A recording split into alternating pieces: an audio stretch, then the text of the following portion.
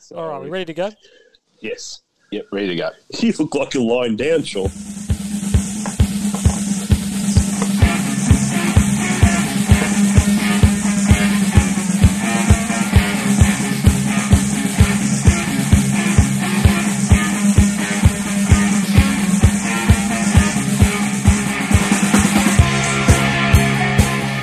Hello, and welcome to this, the Ian Prendercast, another Carlton podcast brought to you as always by the good people at MGA and 121 Media.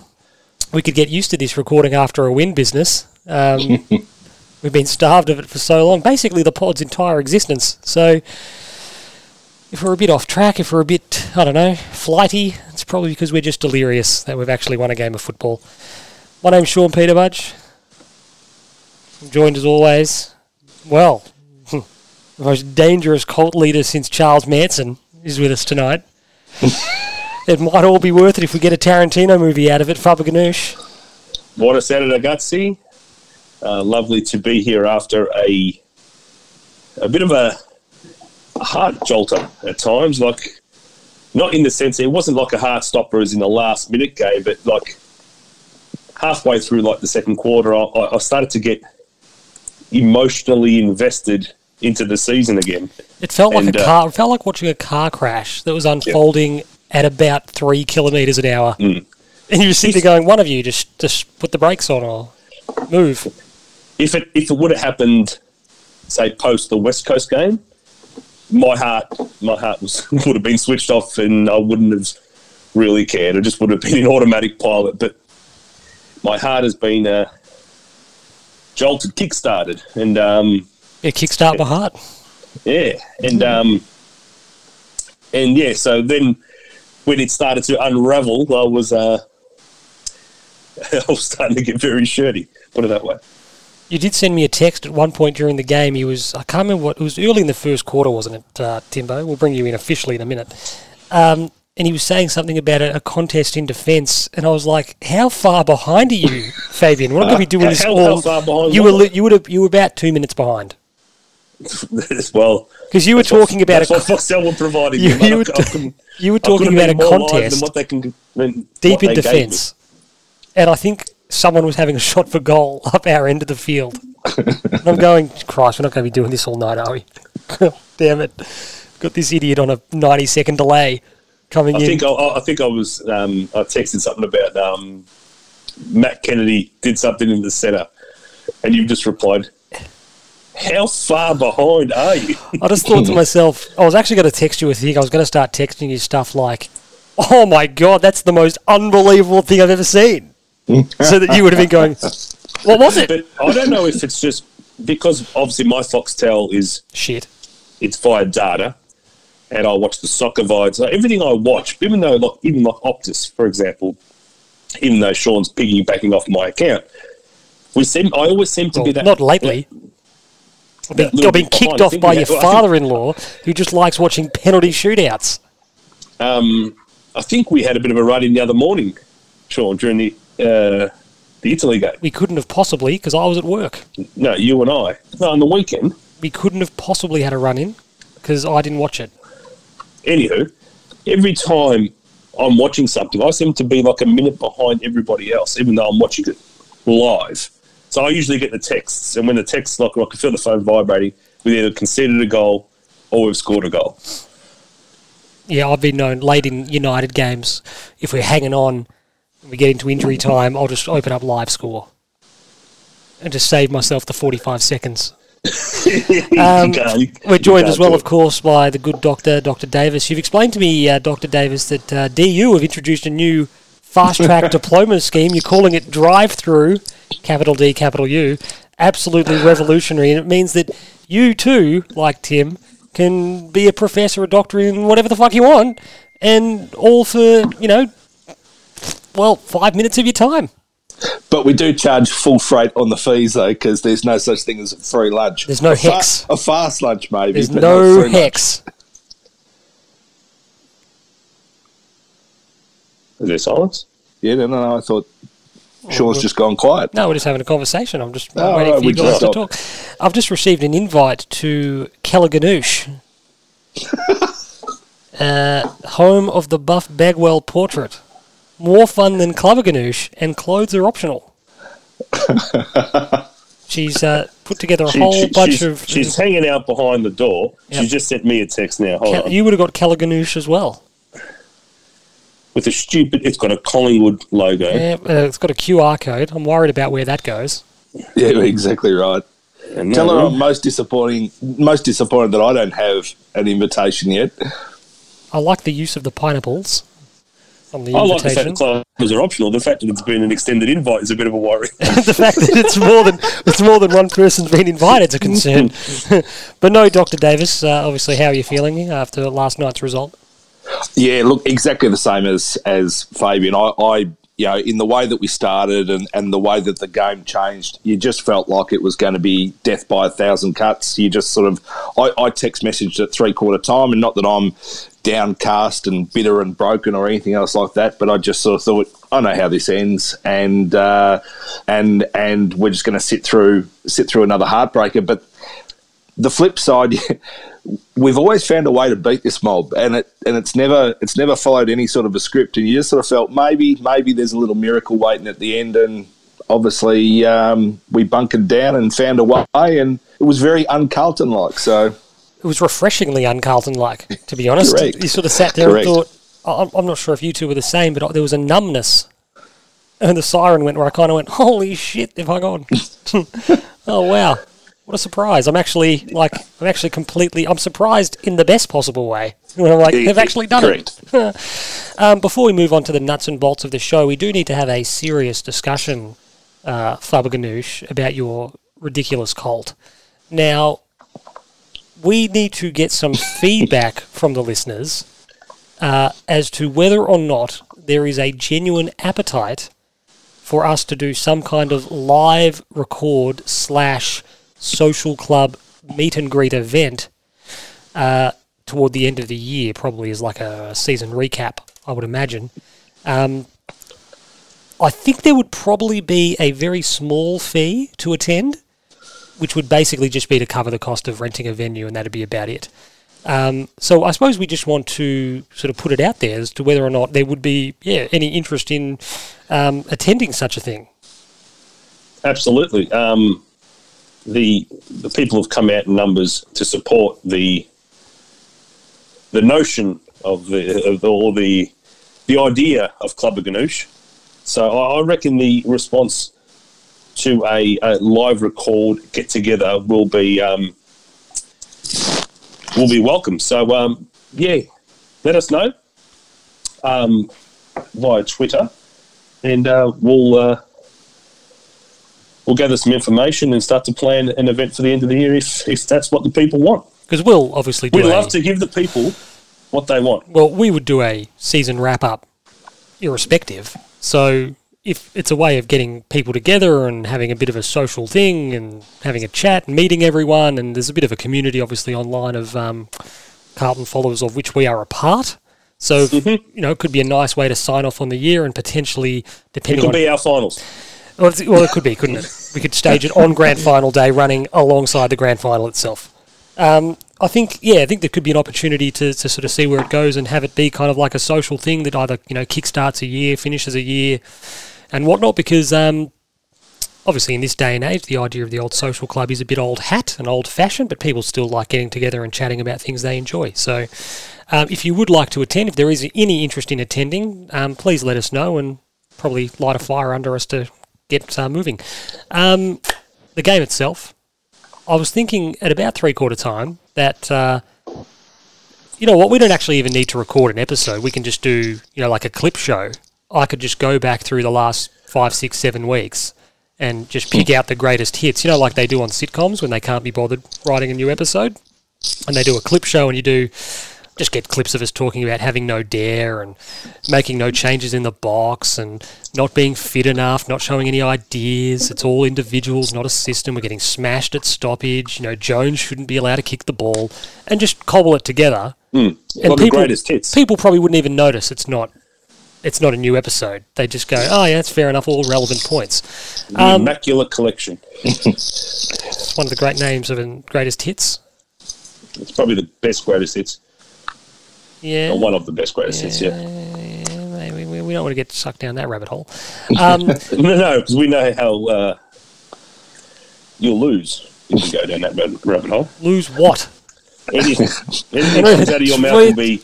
He may lose, but he will go down swinging. Goddamn, Fabian. He will swing. I'll jam the stick into the front of that plane and plough us all into the earth. You mentioned it before, Timbo. The Dockers must just look at us and just hate the sight of us, especially in those white Guernseys. I was going to say, they should have forced us to wear the blue. Because regardless recent if it was a wins, home game. we had the Murphy check side, which is just, one of the last kicks of the game. They led us at the final siren only to lose last year. And then obviously last night they had us absolutely on the rack for about 45 minutes but just couldn't score. And we ended up winning, sort of snatching it away a little bit late. But they must just be scratching their heads, Tim. Well, I think we are living rent-free in Justin Longmuir's head of late. And I had to do it to myself. I watched the replay of the last, 4 minutes of last year's game just to relive it and remember what it must have been like for Fabian as he left the room when the ball got kicked outside 50 and missed the whole last 90 seconds of actual footage of the game. At which point the game was already over, incidentally. Yeah, but the look on Justin Longmuir's face when he realised, A, we were getting a free kick downfield, we were having a shot, the job wasn't done, and then for Jack fucking Nunes to do what he did, you just sort of thought, wow. And was that how early in his tenure? That was just his first season, wasn't it? Yeah. So he'd never been caretaker coach. He just took over from whoever he took over and started season beginning, didn't he? Absolutely. And ultimately at three-quarter time, it certainly felt like we'd been given the standing 8 count. The referee had directed us to show him something or he'd stop the fight, Fab. And pleasingly, for the first time in a long time, far too long, most of the boys stood up and actually showed us something. Absolutely. I wasn't excited. I don't know about you boys. I didn't expect us to play the last quarter the way we played it. Going into three-quarter time, I was almost resigned. And to see us fight, especially given that we didn't start, it's not like we came out and flipped the switch and dominated the last quarter. We didn't. We had to grind it out. But what was pleasing, especially for me, was the last 10 minutes. Even players who weren't good up until that point dug deep, did what they needed to do to pull out that win. Amazing. Like you said, they just couldn't score for a while. But then with about 8 minutes to go, I thought we controlled it pretty well. It's an interesting, I can't remember off the top of my head, but I have a faint recollection of losing the first stoppage, centre bounce of the quarter and just going, shit. Just going, oh, Christ. We've got 30 minutes of this. This is going to be Alamo type stuff. It was just, come, say, third quarter, a little bit into the second and the third quarter, just David Mundy and Sarong, it was like no one was on them. It was 50 minutes of it, wasn't it, Fab? It was just, they were walking it out of there. And David Mundy's a gun. Oh, it's not like, absolutely. It's not like we're getting beaten by a... He slaughtered us and many other team on many of an occasion. But you're right, they were walking it out of the centre square. We couldn't get a clearance. When they got it, they got out of there easily. And it was only the fact that the way that we structured up in defence, although we were absolutely under the pump, it just seemed to stand up. But we couldn't kick it out either. And there was no dare. There was a couple of moments where Tommy Williamson would run into space and you thought, that's like we need to use, because they're not setting up for Tom Williamson. They'd look to cover an Adam Sard. They'd look to cover a Liam Stocker, Jacob Weeder, and getting it out of defence. And we needed to do something different. And in fact, it almost felt like we were almost better off to try and handball it, chain handball out from defence, even though that's always fraught with danger. But kicking it out just wasn't working. There was a moment, Timbo, where it actually dawned on me watching a bit of the replay tonight. And it's always easier with the benefit of hindsight watching the replay, but you actually go, when you're in the game and you've got skin in the game and you're live at the venue and the atmosphere's buzzing and you're in the moment, you are oblivious to the reality. And the reality was it was actually a really difficult night to score. Yes. For whatever the reasons, it's cold, it's a frigid night, it's awful like that. Not windy as such, but, it was actually a really, really hard night to score, and both teams went through patches of 30-odd minutes, 40 minutes, where they just didn't look like scoring at all. So you watch it back, and that's as much a plus and a thumbs up for our defence, isn't it? Most definitely. I couldn't help but think that, as you sort of said, it looked like we were just on the rack, but there was almost this dawn of Freo's thrown everything at us. They can't score, let alone kick goals. If we actually do something about this, we might actually have this result here in our hands if we're prepared to take it. And it was almost a belief that washed over our blokes, and equally, I think it was that Freo, living in their heads factor, where the moment we put a little bit of scoreboard pressure back on, they've gone, is this going to happen again? Well, I think, and it was like, I'm trying to remember again, having watched it this morning. In the third quarter, I think Brayshaw kicks back-to-back goals. Yep. And one of them's from the terrible Liam Jones turnover, which we'll get to, and then the other one was to his credit, a fluky snap that tumbled inside out, upside down. But he burst through the clearance. No, he did, but the actual finish. It was the fact that we couldn't put enough pressure and body on him to get out the other side of clearance and be able to put pressure on the shot on goal. But it was a top-shelf finish, and you've got to give credit where it's due. But it was just sort of like, we're getting beaten by what we know is absolutely going to happen. I think the point I'm trying to make here is that those were their last two goals of the third quarter to get them back to within striking distance to effectively tie the game up. And they were both fluky. True. They were both. It was an unforced error turnover where Jones has just panicked and hit the wrong kick. That kick was not on, and he's had a brain fade and he's hit it. Nothing to do with their pressure, because he should have just gone down the line. Wasn't the first time he did that. No, we're going to get to him. But then the other one, they weren't structuring up goals and attacks well, were they, Sean? So it was you watch it back and you're like, sheer volume. There was a lot of sheer volume going on, but it ended up even having to be something out of the customary that got a little bit. And they did only kick 8 goals. We did keep them goalless for a half. If we were reviewing the guys in the dark jumpers like we do most weeks, we'd be saying most things came from individual efforts. Even so, for Fremantle, I thought their ruckman was, unbelievable. Pearce was good all night. Mundy was good. So it wasn't like they were humming as a collective. I think they had individuals stand up and carry them forward. But as you said, I don't think they were putting anything together.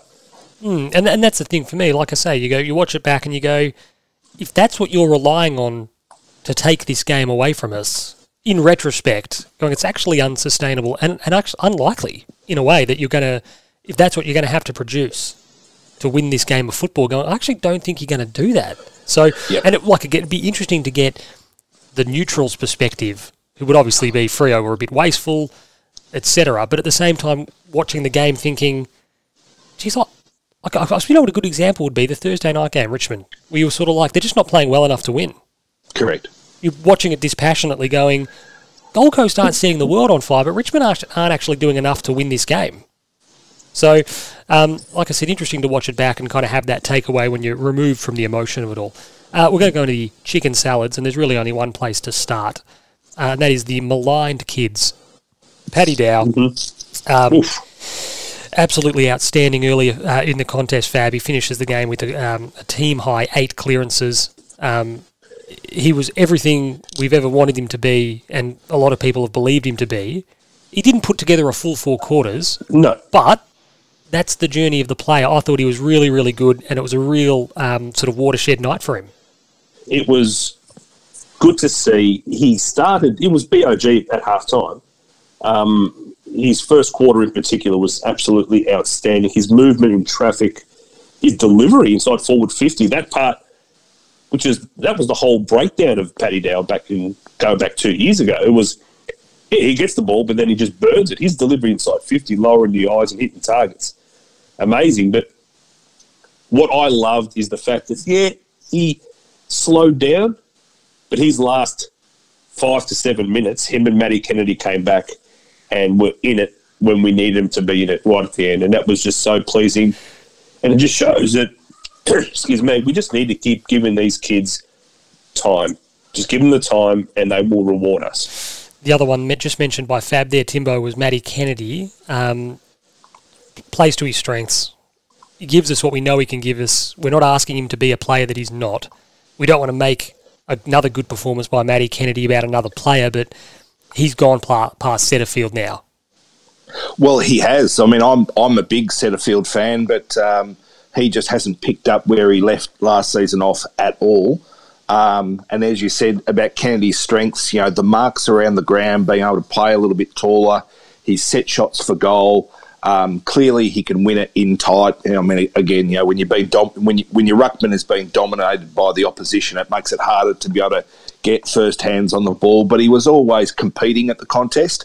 But even his run and spread and creativity late when we needed to try and open the game up, he was there. He was using it. He was waxing with teammates. The 1-2 give and goes, and it opened the door and gave us the chance. And he has every right to be a bitter, dispassionate footballer who feels like the door's closed on him.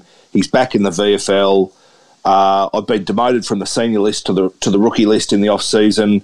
My go is just not here at Carlton. So I'll see out the year and see what happens afterwards. He's gone back. He's worked on his game. He's got himself fit and found the footy in the twos. Come back to seniors and put together probably the three best games of footy he's played for the club. And you sit there and you go, kudos to you, because there are plenty of better people and players with more integrity that would still have cracked the shits and not gotten involved. The other man, Fabaganoush, this is my heartlet handball moment from last night's game. That's just another segment I'm keeping alive single-handedly. Liam Stocker had a good night, played on Michael Walters.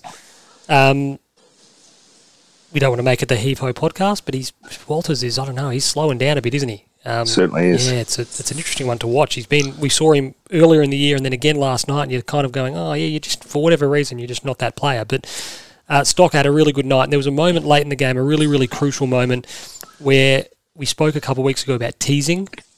Nathan Wilson got the ball fairly hard out on the boundary, and Liam Stocker recognised the situation, and he summed it up perfectly. He teased, there's an opportunity for you to play on here, Nathan. And he does. He takes it, he goes, immediately closes him on the boundary.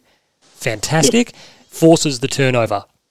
Yep. So he hems him to the boundary, he makes him play on, he forces the kick out of bounds. That was a really, really little moment on a really good night for him in which he just did his job again. He had a few moments, and not all of them little. When he goes and puts himself in the hole in front of, I can't remember who it was. I think one was Rory Lobb. Rory Lobb, yeah. And you just think, nothing good's coming out of this for you, mate, other than getting smashed. And he did a lot. He's got grunt to him. You know what he does? He's a pretty looking boy, but he doesn't play. He doesn't play like that way. He plays tough. He plays with a bit of mongrel. He goes in for his teammates. He certainly does. And unlike that typical industrious mongrel type player, he's silk. When he's got the ball in hand, he usually makes something happen. I think, and credit to him, I think he's making, to use this segment, I think he's making chicken salad out of chicken shit at the moment. He got an opportunity in the team in a position that he's not suited to. He probably wouldn't have been wrapped with how that opportunity's come. But over the last 3 and 4 weeks, he's starting to develop into a very good player who, before he even knows it, will probably be pushed out of that position and be playing where he wants to. Absolutely. I think even in the last parts of yesterday's game, and a few times the week before, I think he and Adam Sard are starting to get a bit of an understanding. Even Newman. When you play with players that you know, this guy's a hack, I can't really afford to go there or go ahead or move into a position where I would have played it because he's not capable of doing it. But when he's around Sard and Sard's around him, they kind of have an understanding of, no, if I go here where the space is, he'll know I'm there. He's good enough to get me the ball and we can get out that way. I think two very intelligent footballers behind the ball are starting to make things click. I once heard somebody describe that talent scouts have got it all the wrong way. You don't go and watch games of football because you watch a game of football, you can pick out who the best players are, who's playing well, because that might be a one-off. What are you eating, Fabian? Fried rice. It's 4:50 in the afternoon. Kelly made it, sorry. Jesus. He said, don't go and watch games of football. Once you've got the list and you think this guy's a good player, he goes, yeah, no problems. He goes, go watch them train. And he made the point, you know how you know who the best players are? If their teammates give them the ball at training. If your teammates aren't giving you a ball at training, you're not good.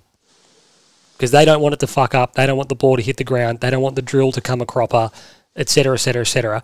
So the mentality is, I think that a few of those guys get to know each other when they start working in close with one another and get a sense of camaraderie and a sense of confidence that, no, this guy's actually not bad.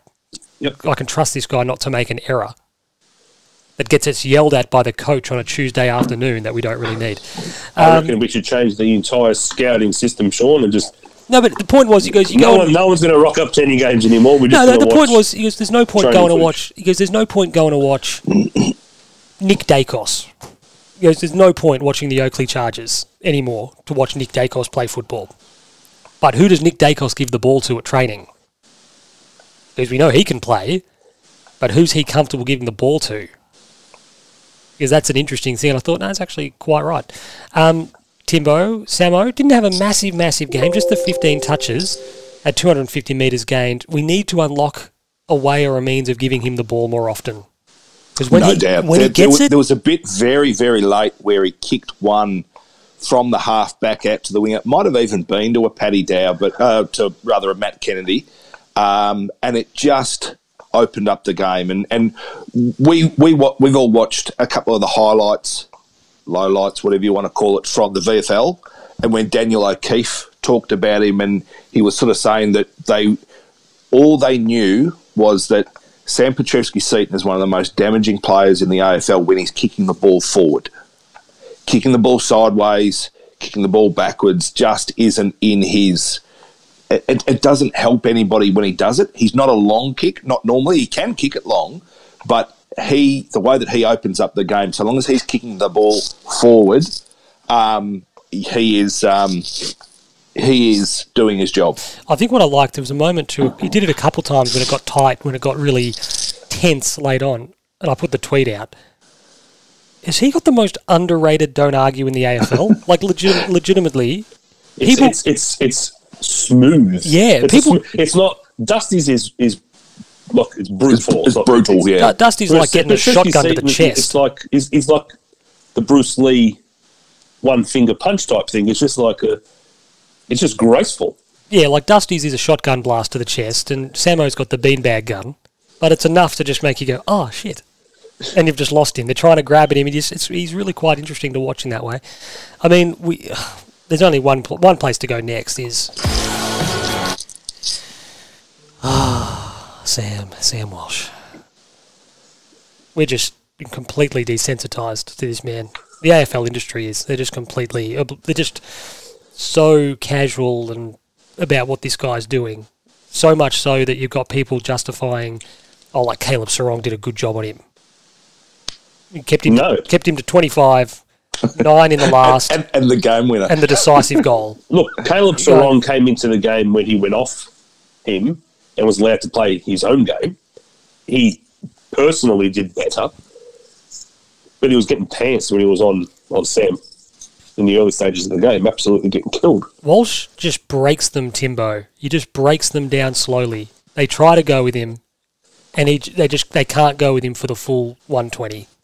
That's exactly what I was going to say. You've got 120 minutes, and you can work as hard as you want on this kid for a period, but there will be a moment where you cannot keep going. He will get off the chain, and when he gets it, he does something with it every single time. And all the comments from Kane Corns in the early days when he was trying to justify why he's just a player and he's very vanilla. He just said he doesn't hurt you with disposal. It's sort of like, mate, he is he's as complete as you get. He does it inside, he does it outside.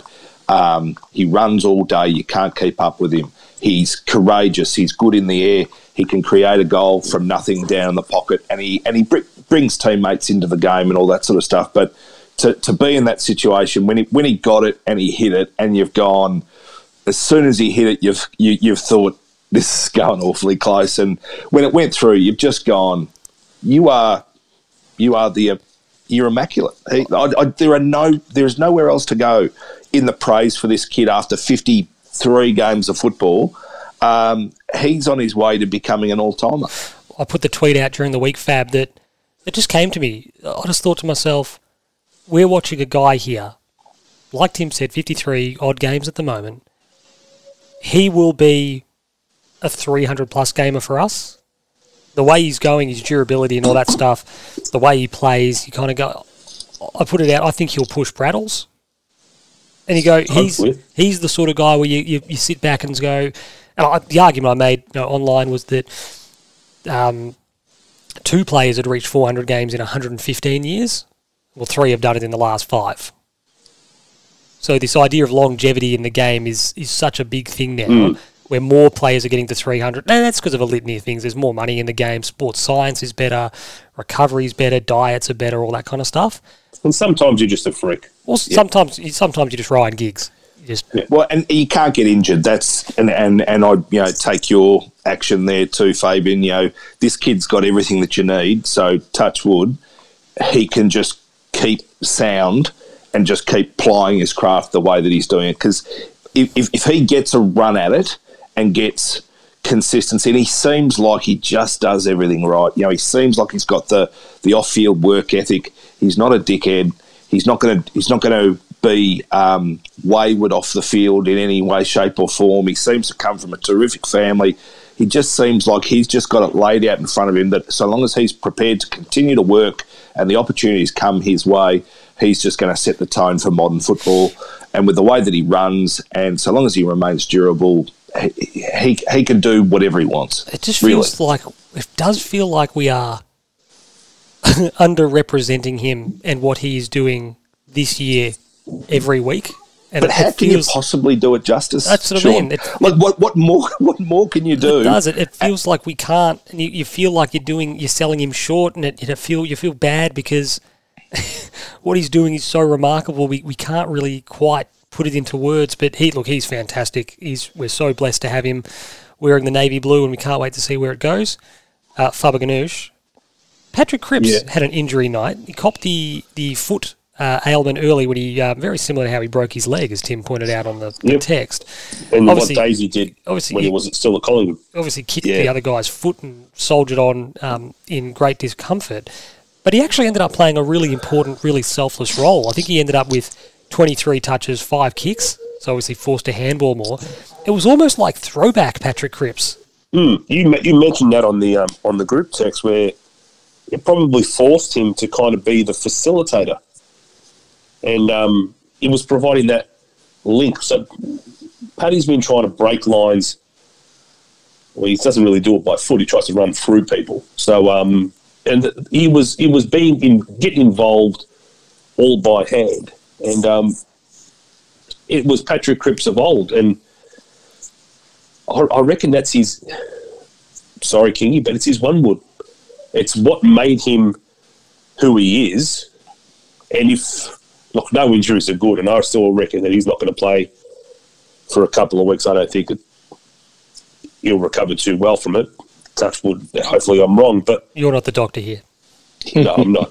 I haven't gone unless he wants to drive. Well, that is true. Unless he's gone through. I haven't gone through the drive-through yet. So I defer all medical analysis to the great man. But if anything good comes out of it, it is hopefully it shows him that you can still be the champ in football. Don't get caught up in this Marcus Bontempelli type role where you think you have to do everything, be everything, kick goals, do what you do best, because what you do best is the best in the league. I did laugh when there was a few moments where he was able to link up, but he was almost like eyeballing his teammates going, I can't kick the ball. So you're going to have to come to me. He's sort of motioning, going, I can't kick it. You're going to have to come closer. And like it took them a little while to kind of go, okay, sure thing. He had a good moment. He hit a target inside 50 on the left. On the left, yeah. He had a good moment with Matty Kennedy where he put on a good shepherd and they linked up and they got out of trouble. And he had one on the other side of the ground, the bench side as well, which was, like I said, it was just funny that it felt like he's sitting there going, everyone in the ground knows I'm not going to kick the ball. Except for the other 17 blokes except for the navy blue, the white jumpers on this occasion. Timbo, Jacob Wiedering. Yeah, it was a hell of a performance, wasn't it? He had to shoulder a hell of a big load. Rory Lobb is a gigantic human being, and came into the game in some pretty damn good form, both in the volume of the ball that he was getting, the marks he was taking, and his ability to be able to kick goals. So, and for that 50-minute period where the volume of ball going inside 50, he had to be absolutely on his mettle. But it just showed the difference between a really, really smart footballer and a guy who's probably come into football more of an athlete, as Rory Lobb is. And I'm a Lobb fan, but he was just too strong for him. Despite the size differential, he was just too strong. And obviously, if there was ever a moment that typified the game, the one-hander was sensational. And just between you and me, Sean... Here we go. Woohoo! This season has seen some phenomenal Mark of the Year candidates, some fantastic high marks. Obviously, Sammy Walsh won it last year, going back with the fly of the ball in front of an oncoming, Charlie Dixon with a head of steam and a bit of rage as Charlie Dixon can. It would never happen, but that mark is as good as you are going to see in the context of the game, the way it was going, the size of the opponent, and just to push him out of the way and still be able to take it one hand. That should be a Mark of the Year contender. It won't be, but it should be. Timbo, you know why it won't be? Because football fans are simpletons. They don't appreciate that. Like, that is an unbelievably, to be wrestling with somebody, grappling. You've got a split second to go, okay, here's the release. I've got to lose him. And then I've actually got to get my hands up and clunk it. It's phenomenal. Yep. I agree. It's a fantastic mark. We're going to go now back to Faberganoush here, and we've got a special miniature. Hold on, that's the wrong button. The MGA traffic. Big question. It's a miniature big question. Actually, it's a miniature big question and a hybrid just between me and you now that I think of it. Just ticking all those boxes. Do you still have Michael Gibbons ahead of Jack Silvani, you idiot? No. I never had Gibbo ahead of Jack Silvani. I'm happy to go back to the tape. Tim, I had Gibbons in the forward line. I had him ahead of Eddie Betts. And if the question is no, Shawnee B, no. Tie break, Tim. We were plumping for Jack Silvani, I believe, and we yielded. I had Jack Silvani on the half forward flank. No, I didn't think you had him on the bench. Yes, I did. I've got it written in the office. I can pull it up and scan it. People can see it. Weigh in on this, Tim. Your silence is only making me angry. No, I'm hearing it. I do have a funny feeling that he may have had Michael Gibbons in a forward pocket. I did. It may not have been at Jack Silvani's expense. It was at Jack Silvani because we were sitting there going, "Where's Jack Silvani?" And he was like, Jack Silvani was on my bench. He was playing. But he had been squeezed out by Michael Gibbons. Yes. Michael Gibbons was in place of an Eddie Betts. Now, if your question still applies, I actually think Eddie is in some decent form right now. That's not the question. That's not the question. You had Gibbons ahead of Silvani. That's not the question. On the ground, yes. On the ground. The question is, you've been made to look like a complete fool. No. I had him in the team. You guys didn't have him in the team. Yes, we did. Forward pockets. What are you talking about? We were vouching for him to be part of our front six. No. I had Gibbons in the team. You guys had no legitimate forward pockets. Silvani. I had Sauce on the bench. You're only incriminating yourself further. Do you want to go through the poll of the Chili Peppers versus the Killers? What the fuck does that have to do? Stop deflecting. It's your decision here. You're an idiot. Look, and you're a fake Italian between and you're Gibbons bad. and Silvani because I always got to hand back your Dolmio. I always had Silvani there, and I had Gibbons in you didn't have because Fish was missing the start of the year. Anyway, Jack, your boy, You betrayed him, and he's made you look like a complete idiot. He hasn't made me look like a complete idiot. You didn't have a place for him. Everything that bloke, that little... He brings joy to all Carlton supporters, and I think as soon as, the name, everyone just gets excited, but when he finally gets some recognition from the wider football public and the media, I'm just wrapped, because I've seen for many years now what he can bring to the table. You finished with an equal team-high 9 score involvements and a team-high 6 inside 50s, as if to underline his impact in the front half. And the best thing he does are all statless stuff. It's pressure, it's positioning. He is a footballer, and they were at pains to say on the coverage that he spent an hour out in the ground practicing goal kicking pre-game. Showed last night too. Yep. So, love Jack. I think what the good or the most important thing about Jack is that, particularly when a game is shaping up like last night's, you actually not that the other players don't, but Jack gives a shit.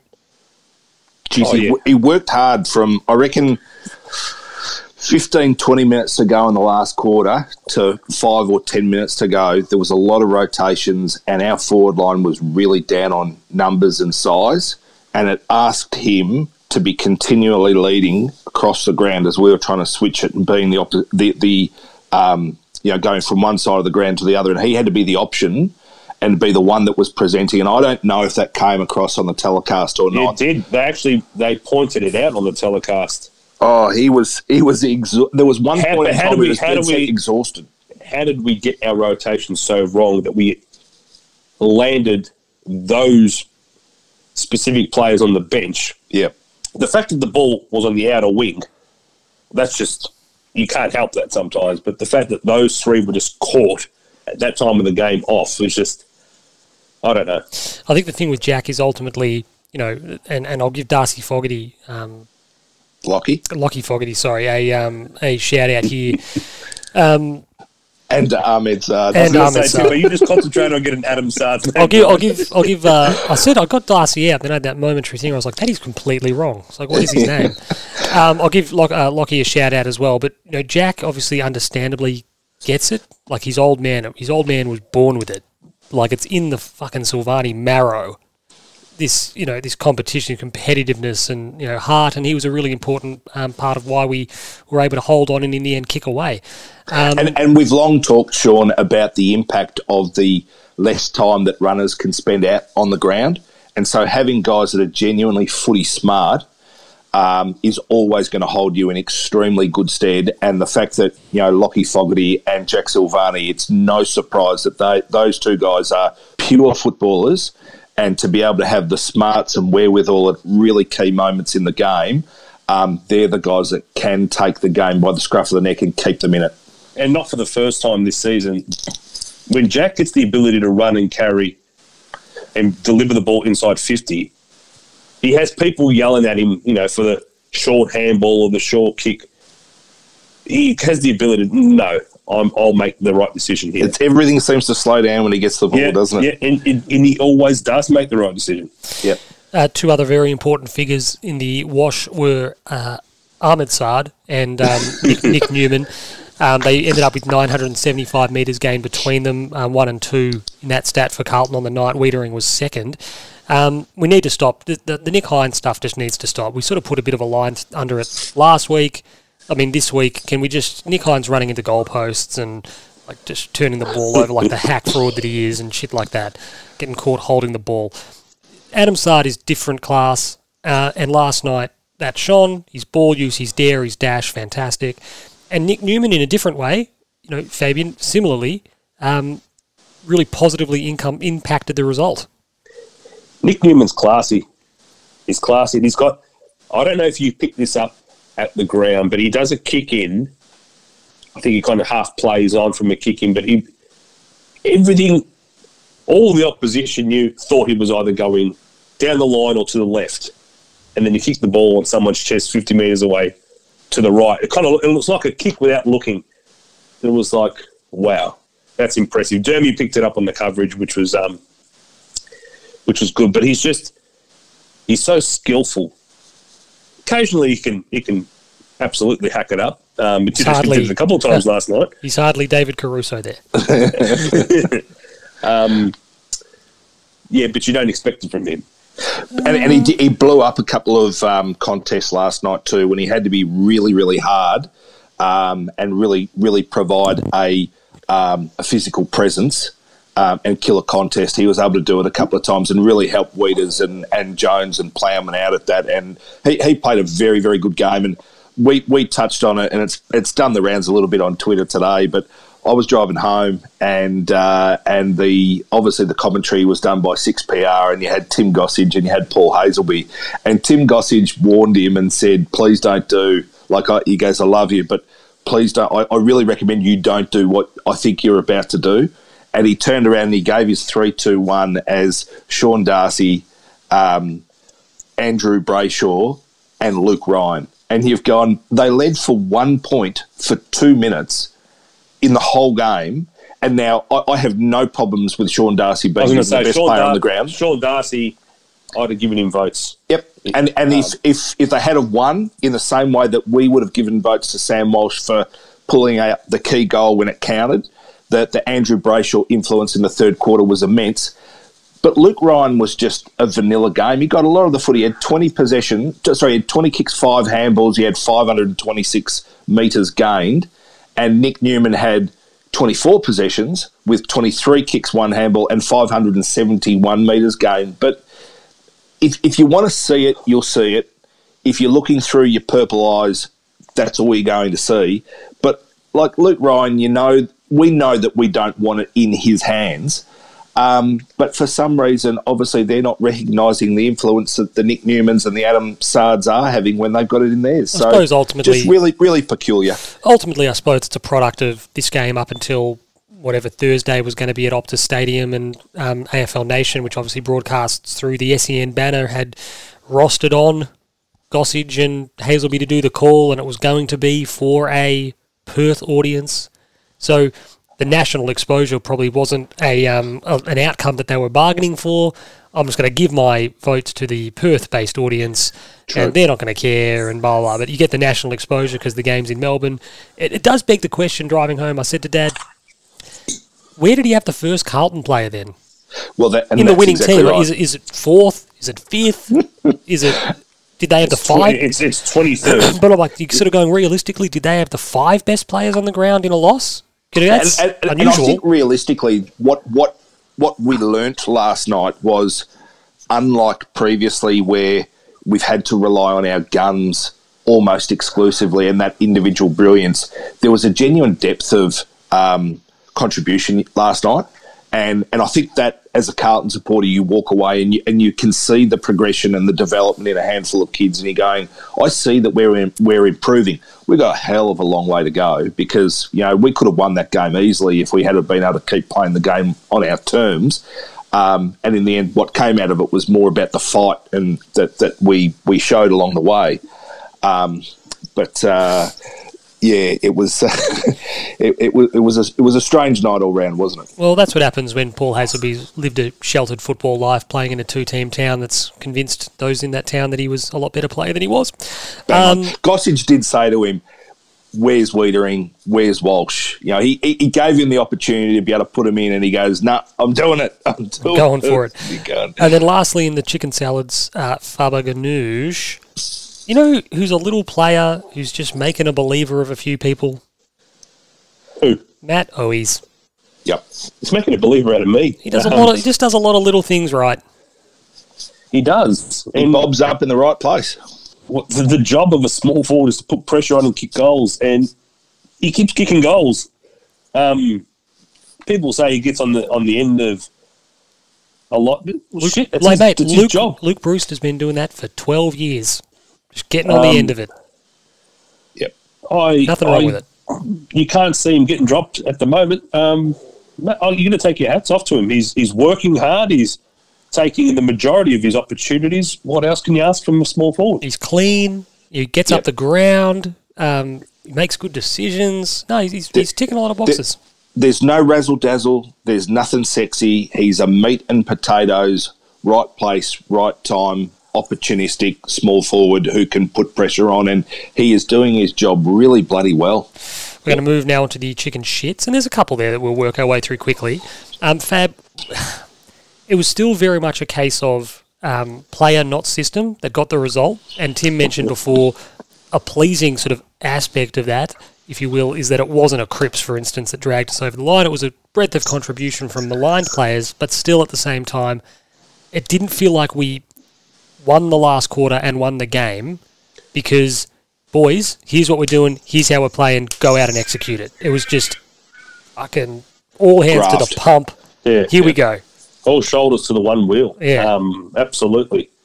And at least the players sensed it, because soon as, I don't know what happens, but soon as an opposition coach makes a move, because we were doing quite well for about a quarter and a half, and then the midfield dynamic changed and we just could not win it. And I don't understand how, if you, like I said, momentum changes, and I texted you blokes and said, momentum's changed, let's see how we deal. That happened 5 minutes ago, Fab. I've moved on from that. Was my response to Did you see that goal? That was 5 minutes, then 10 minutes, then 20 minutes, then into the next quarter. Fab actually sent me a message this morning. He was talking about something from the third quarter. And I thought, mate, it's been run and won, Fab. There is an opposition out there, and you're going to have times when they are on top and the momentum's with them, but we just cannot arrest it ever. We just don't know how to pull any levers. I don't even know if there's any levers to pull, but it was like this thing isn't. Look, three-quarter time siren needed to come, because we weren't cooked from a physical point of view. We just had no answers. We couldn't get the hands on our ball. Sorry. We couldn't get the hands on our balls. We couldn't get our hands on the ball. Excuse me. Yeah, we'll let you get that one sorted. Probably a frustrating aspect of the night, Tim, was that when it came to our ball movement, as soon as Fab said, they kind of got on top a little bit and the momentum started to shift back their way, we became really conservative. We became really tentative.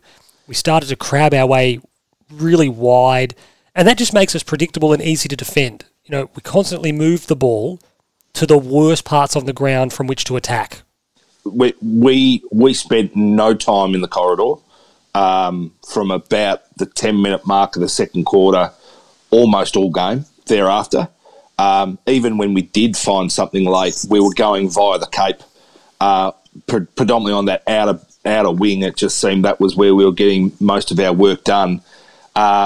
If you were Justin Longmuir, you were sitting in the box and they're saying, they're doing what we want, they'd forced us to play a style. And you're right, we were slow at times when we'd get the ball, whether it was a kick in or the first kick or an intercept mark, and you get an opportunity to then be able to set up and do something new and different. And, you know, when the switches were on, we wouldn't do it quickly enough.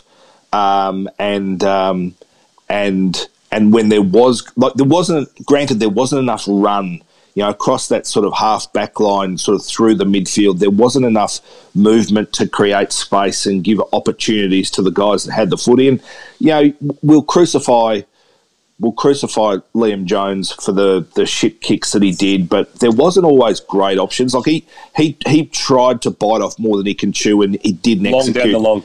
50 metres that's down what the I said. That's the only option he's got. It's all he needs to be told.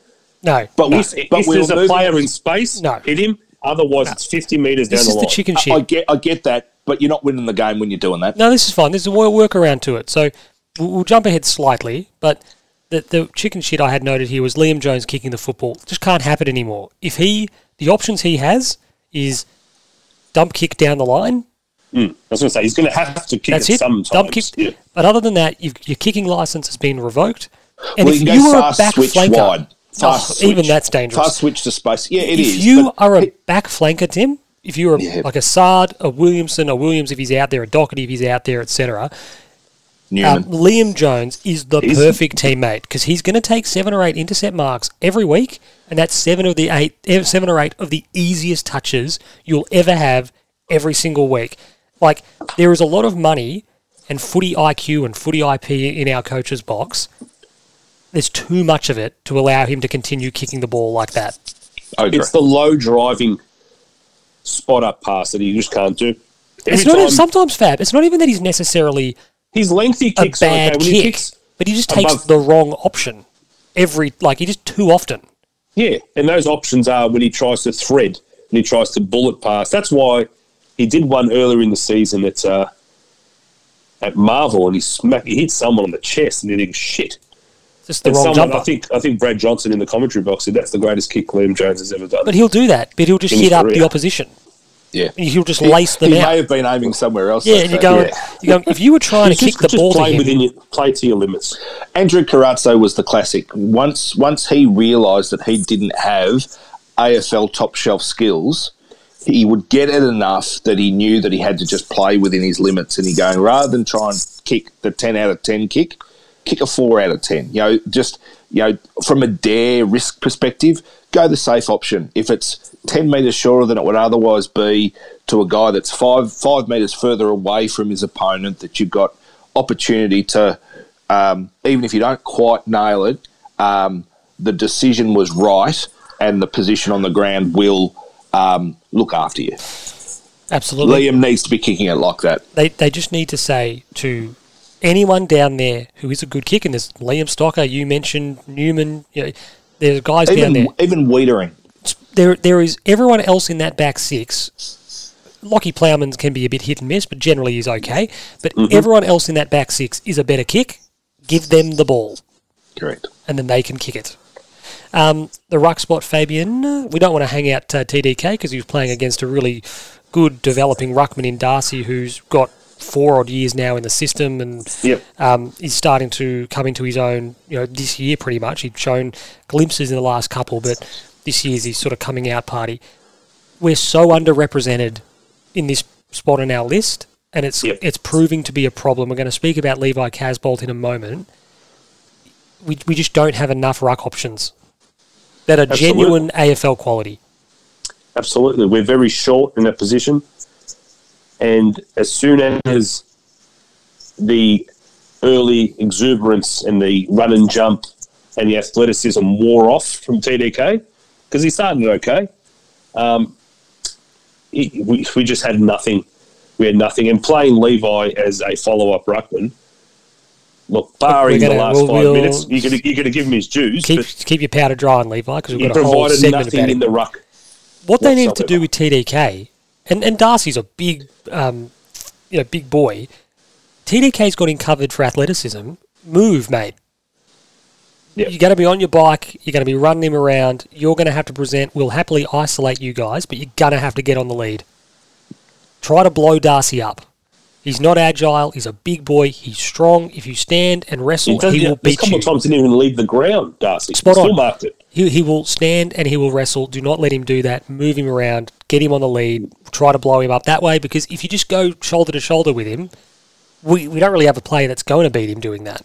So don't bother. Darcy jumps like Faber Ganoush. It's kind of you bend the knees and elevate, but you don't actually leave the ground.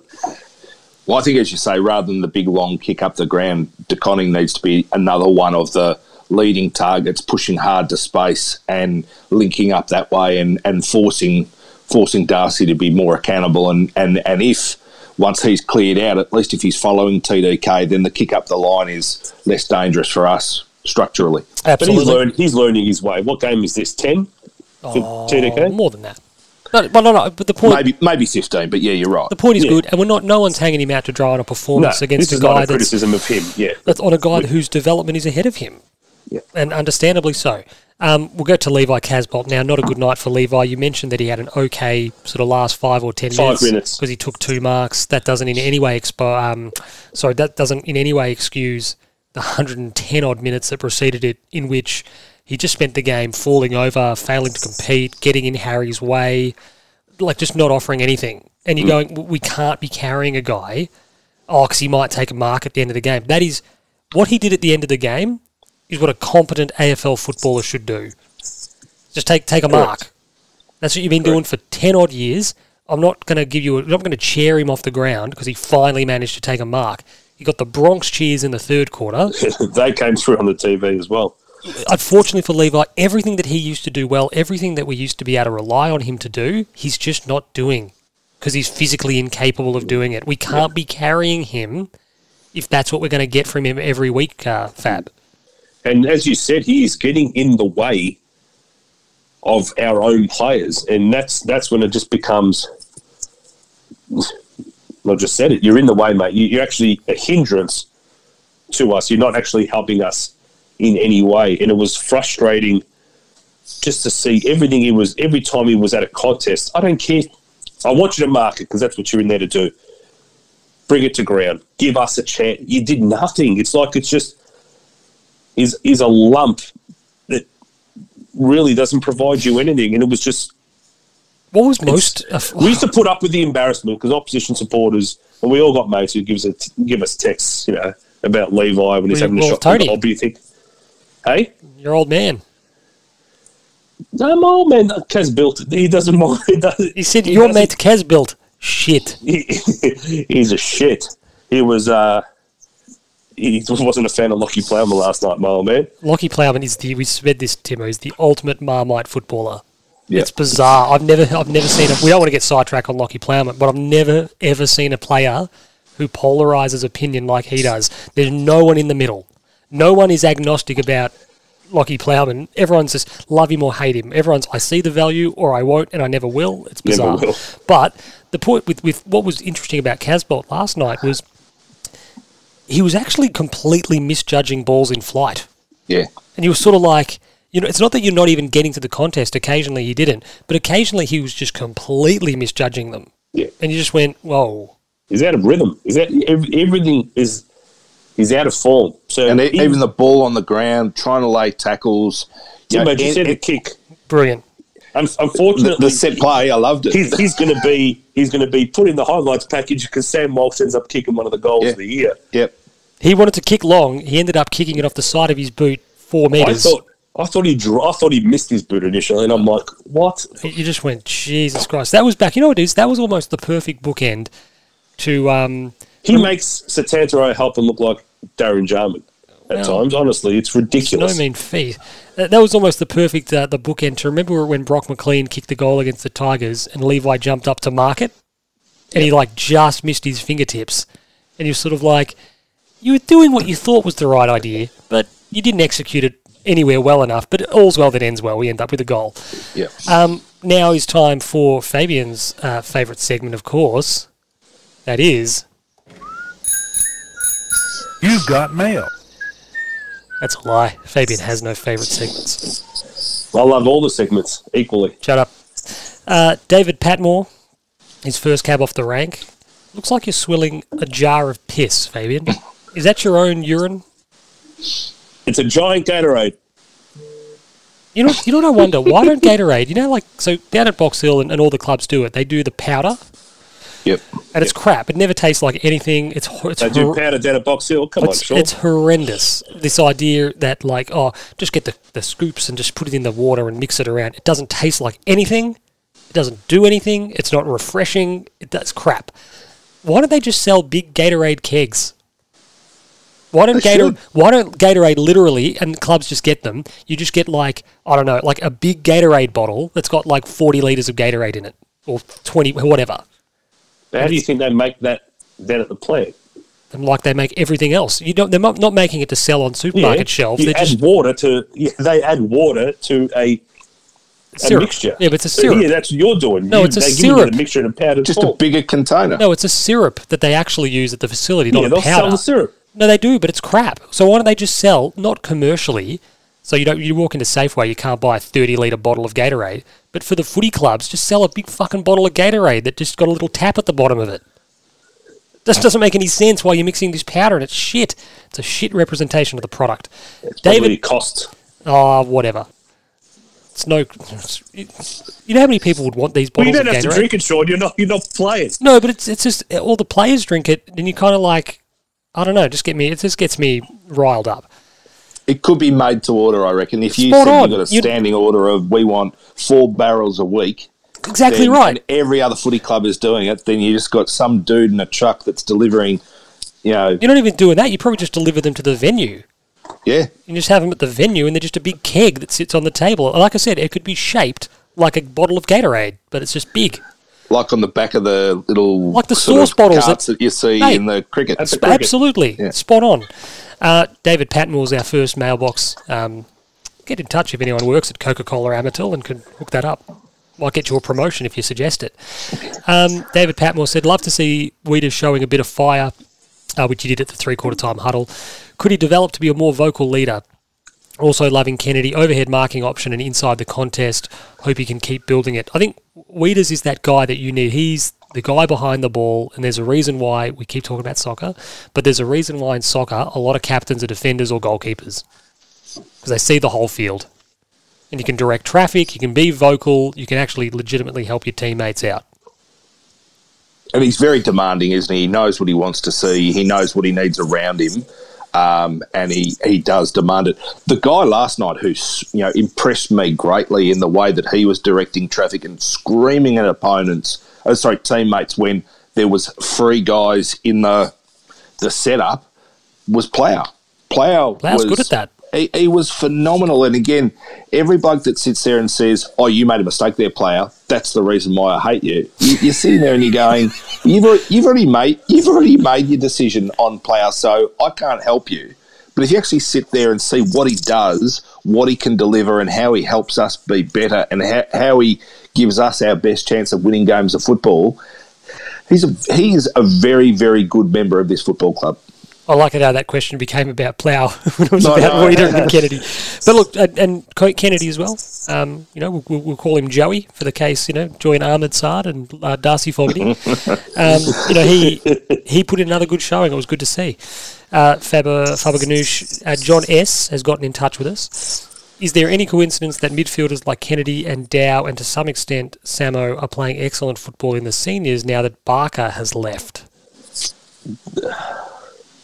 You'd hate to say yes. I reckon it's just a coincidence. I think the review and Johnny leaving, I think there's been a bit of it's kind of like a semi-reset at the club. A need for change. Yeah, so I don't think it's necessarily a John Barker issue, because removing someone and replacing him with nobody it isn't really changing too much. I just think it's a whole of club mindset at the moment that could be driving the. I suppose what it does though, change in fortunes. Is it demands, as Tim alluded to, it demands that, or it gives whoever comes in power the license to actually go, we need to try something different, because if I just do what the last guy did, well, how are we going to get a different result?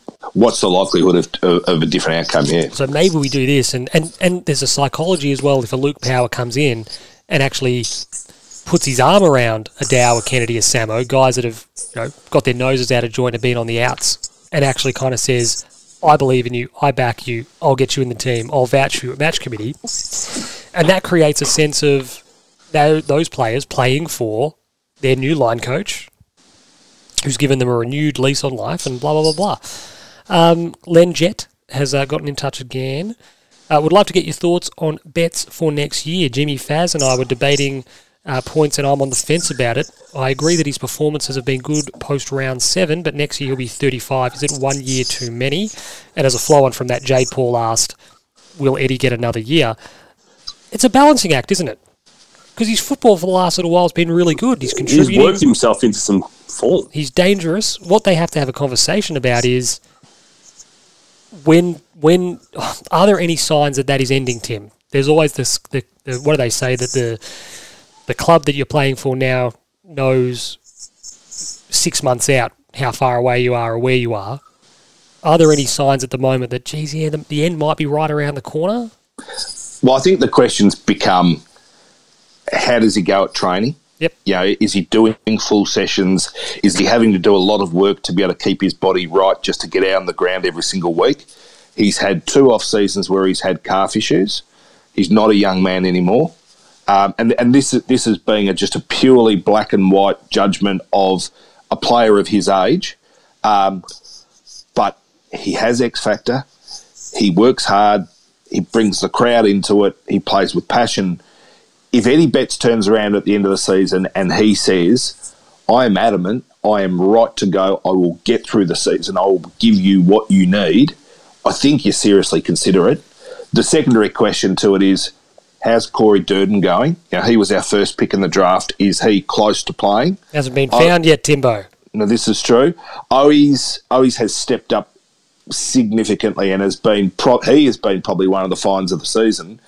And then obviously, all things going well, we should be looking at having Charlie Curnow playing. We should be looking at having Mitch McGovern playing. So what does your forward line structure look like? Zach Fisher's going to come back in. Zach Fisher comes back. So there are a lot of moving parts that says, well, how do you make this happen? At the end of the day, right now, he is a rookie-listed player. Keeping him in that position on our list moving forward is not a bad thing. So, does he have to play 22 games? No. No, I don't. I think when we picked him up, he never had to. Does he even need to be ready at round 1? No. So if his pre-season is slower and longer, and he is, because there's no coincidence that he's worked himself into some form. If he's on the list and he's not ready to go, but he's a round 6+ player, and even I don't know then, if that's. I don't necessarily agree with that. I don't necessarily agree with that because you're putting a guy in cotton wool for what?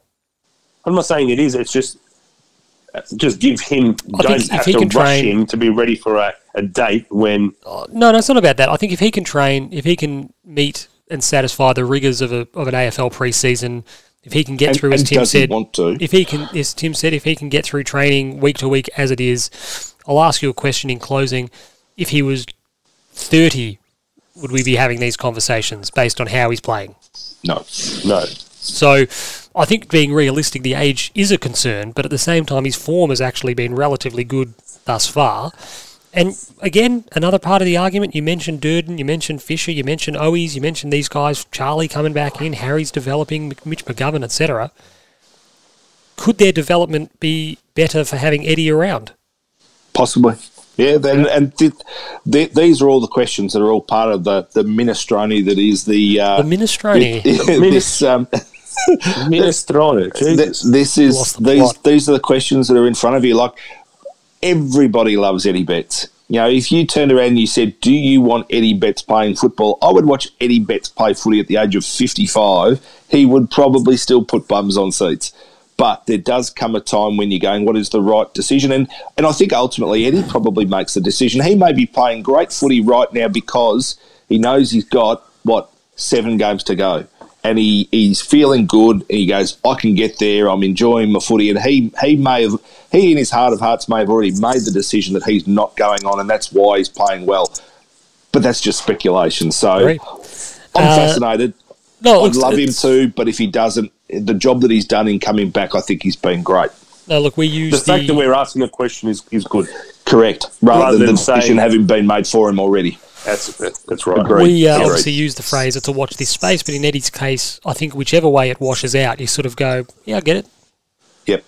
Exactly right. The Teague strain has come in. Yeah, I'm coming in with a hard-hitting question. Why isn't Sean getting around Clubber Ganoush? Since it started, the boys are 2-0. Junior also asked this. Now, boys, I mean, let's be real for a moment. Clubber Ganoush is not a real thing. It is has real. No bearing. Clubber Ganoush is like girl power. It's like the Spice Girls. It's fairy floss. It's a wazzy. It's a woozy. Everybody, every girl. And listen, Sean, I need 30 seconds, mate. Right? No, you're not going to get 30 seconds. I'm going to mute you. Don't be a knob. This isn't a platform for you to speak to your fucking followers, Charlie. All right? Don't think about that for a second. Listen, I just want to give a shout out.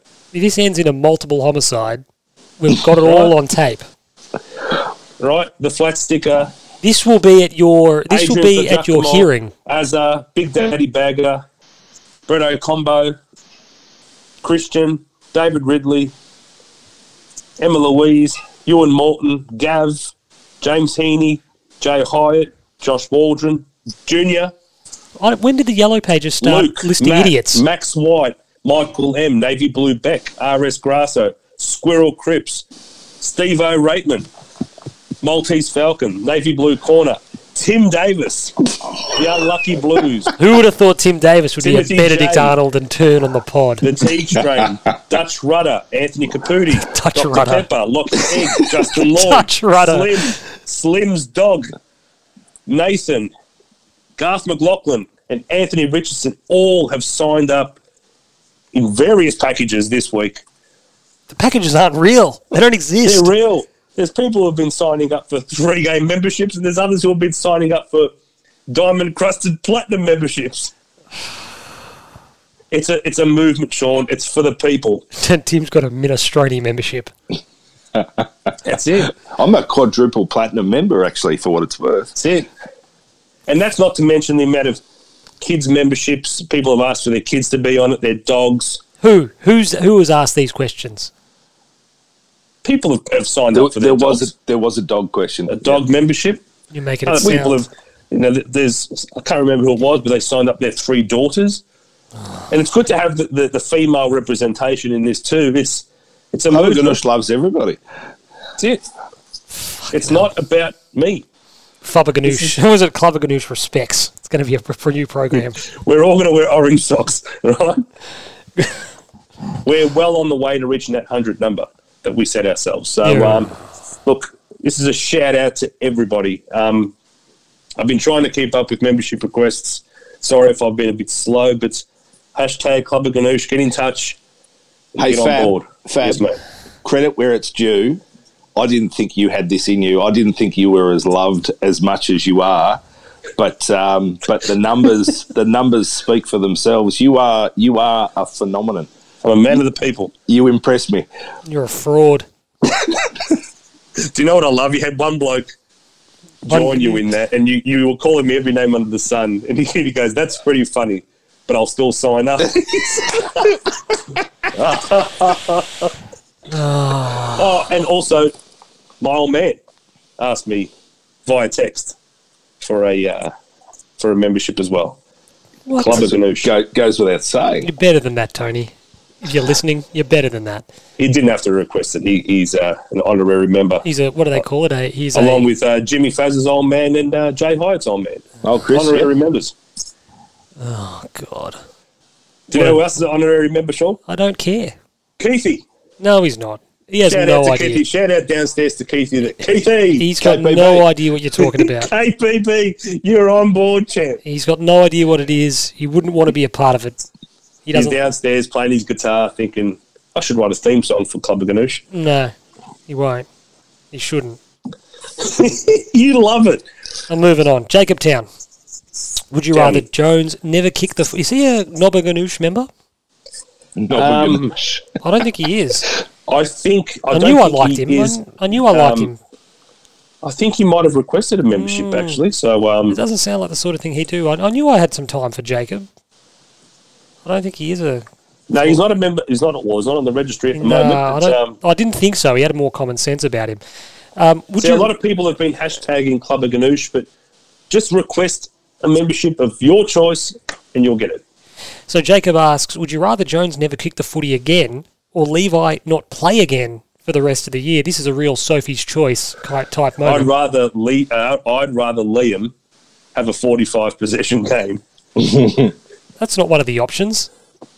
Kicking it all the time. I'd probably rather Levi not play again. Yeah, no, look, I don't want to turn this into a Levi bashing. Yeah, session. and you don't want to be He's harsh just flat. about it. He's just flat. He's just not in form. He's just when you're providing nothing. It's like if I got a game, it's all well and good that everybody loves me, but I'm not going to provide anything. The greatest thing I've ever seen. His pre-season injury was... I would make sure... him was devastating. Like, he got injured, it screwed him up, but he was still able to run around, and it was the absolute worst thing for him. He would have been better off having an injury that saw him out for like 6 weeks so that he could be just out, rehabilitate it, be ready, and then come back in and potentially come back in with confidence, because when he lacks his athleticism, he can't get to contests, he's too rushed, and he's just off, as you said. He's just out of form. And I actually feel sorry for him, because you can never, ever question the effort and heart of Levi throughout his career, but he actually now looks like he's not even enjoying his footy, and that's disappointing. No, and when you hark back to 2 years ago when it was his handball that created the goal for Murphy to be able to sink Freo over at Optus Stadium, you sit there and you're going, I want to remember Levi as that footballer, not what he's dishing up at the moment. Yeah, there's a bit of a vomit milkshake as to what we're getting at the back end of Levi's career just at the moment. Shannon Emanuel's gotten in touch. What role do you see Martin playing best? Was good last week and then almost unsighted last night. Thought he could have been given more midfield time when Freo were killing us at stoppage to get him in the game. It might have come at the expense of Kennedy or Dow, though. But this is fine. I made a note here. So, yeah, look, Jack didn't have a great night last night, but he had an equal team-high 9 score involvements.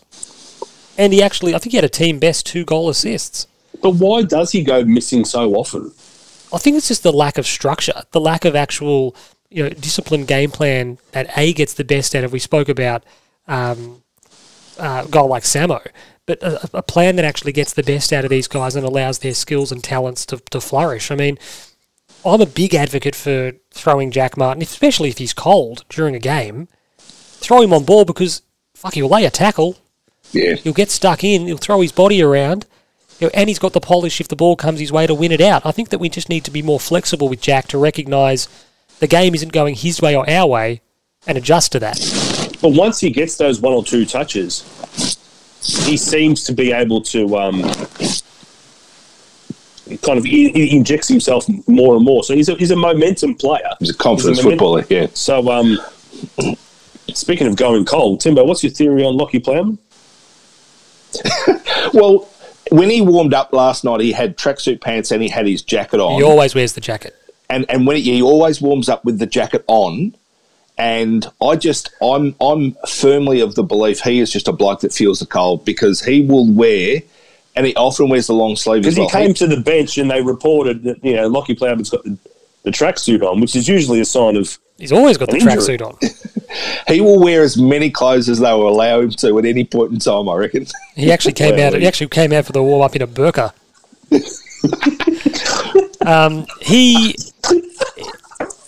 There was one point early in the season, when the season kind of starts and it's nice weather and whatnot, and he's got the jacket on, and you're like, that's just what he does. He just comes out in the track jacket.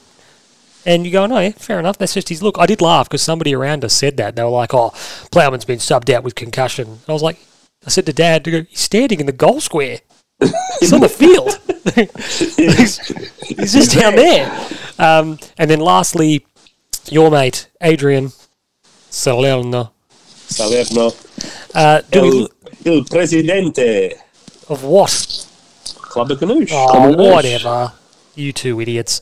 Do we look to offload McGovern? With Charlie coming back soon, I think a Gold Coast type would take up his contract. I'm saying no to that because what we got from Levi last night, we need marking options who, when they get the ball, can use the ball. Mitch McGovern is a beautiful kick. He's a good mark when he's fit. And there's still so much upside to this guy if the penny can drop with him and with us. He keeps making me look a fool because I keep talking him up and he keeps disappointing me. But I still reckon if the three-headed beast gets up, I still think that could be something that just sets us apart. Absolutely. And if he gets to play the role he's designed to play, I don't care if a third tall forward shouldn't be on 750. That's not the question. But if he's there in the third tall forward position with Charlie and Harry getting the 2 best defenders, he'll go absolutely off tap. And he's got the flexibility as well that if we need him to, in a game like last night, we were up against it, go back in the hole, Mitch. He's the best kick in the team. Go back and imagine his ball use coming out of defence if we're under the pump a bit. Great hands, good user of the footy. There's so many... there's just so much positive that he can offer us. There's scope, isn't there? So I just don't want to... there was a bit of talk about some people a little while ago cutting their losses with a guy like Charlie, and Mitch isn't to that level, but at the same time it's a similar... My rationale is similar in that we've put so much... We've invested so much in these guys to not reap whatever the benefits might end up being. I agree 100%.